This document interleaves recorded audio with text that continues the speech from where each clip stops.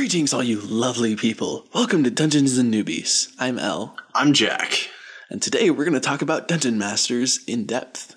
Okay, so what is a Dungeon Master or DM? The DM is basically the moderator or main storyteller for the game.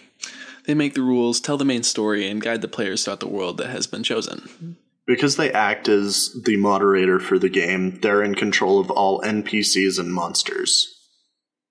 So the role of a DM is to tell the story and guide the players. Kind of already been said, but yes.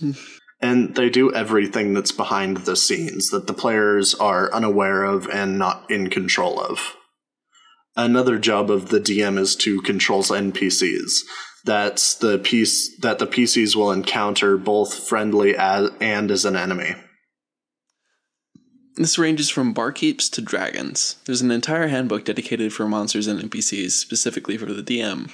These books are the Dungeon Master's Guide and the Monster Manual. Both extremely useful books, however, it's not necessary for you to have them if you would like to DM.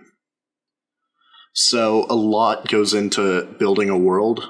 There is culture, history, kingdoms, continents, and etc., and we'll get into more detail with that in a separate episode. Yeah. So, about this story, the DM is usually the one who writes it. There are campaigns you can buy, but if you don't have the money, you can always write your own.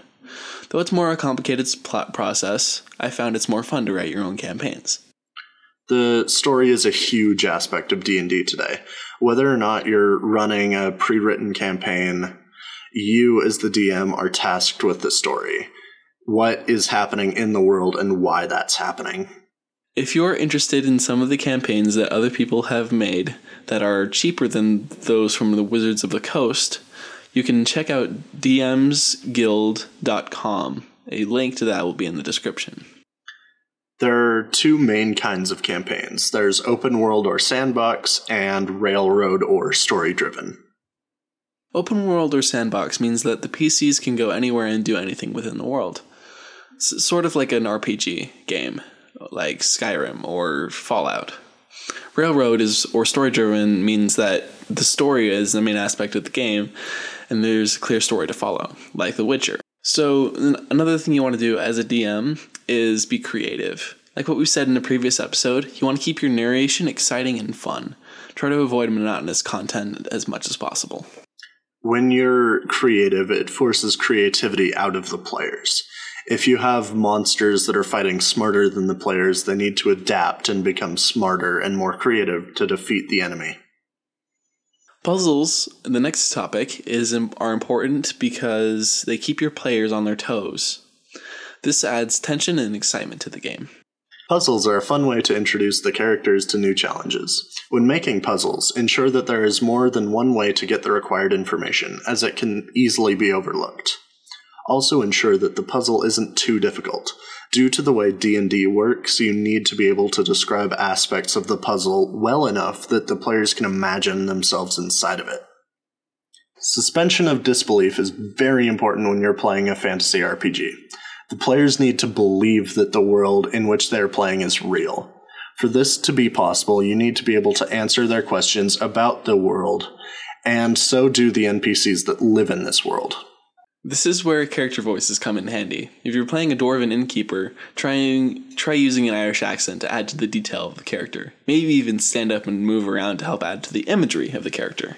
And don't forget to give NPCs names, just in case the players ask.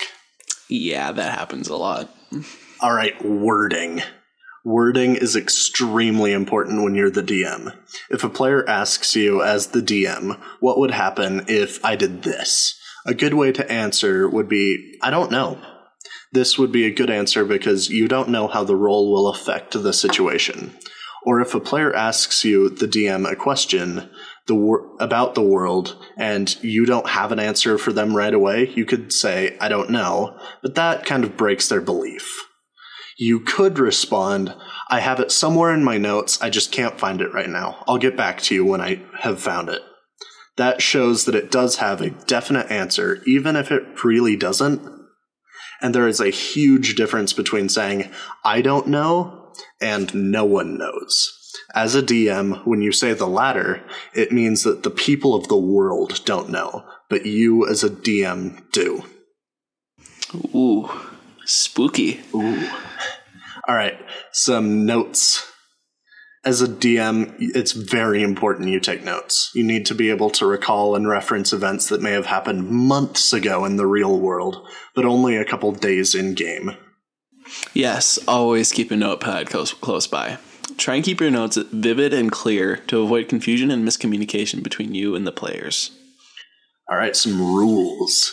As the Dungeon Master, it's important that you set rules for the world in which the players will be playing. If you set up house rules, inform the players of what your custom rules are and why they're in effect.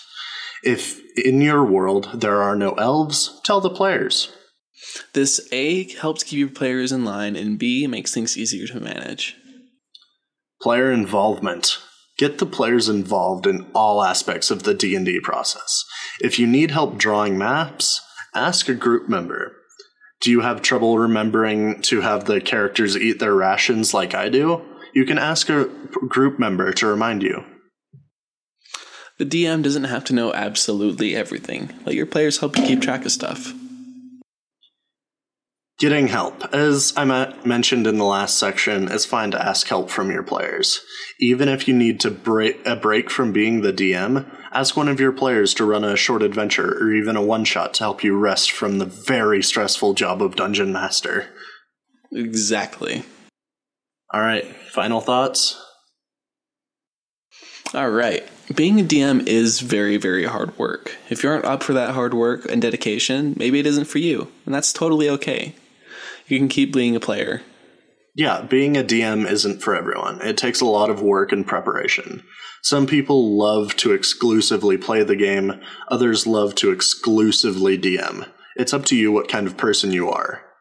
However, I would recommend trying to DM at least once to get an idea of what it really is before dismissing it. All right, plugs. Yeah. All right. This is my big spiel time. All right. So, our podcast is on iTunes, SoundCloud, Patreon, and our website. If you are listening to us on iTunes, please leave a review. It helps us get noticed and get off the ground. If you're listening to us on SoundCloud, leave a like. If you're listening to us on Patreon, thank you. And if you're listening to us on our website, thank you as well.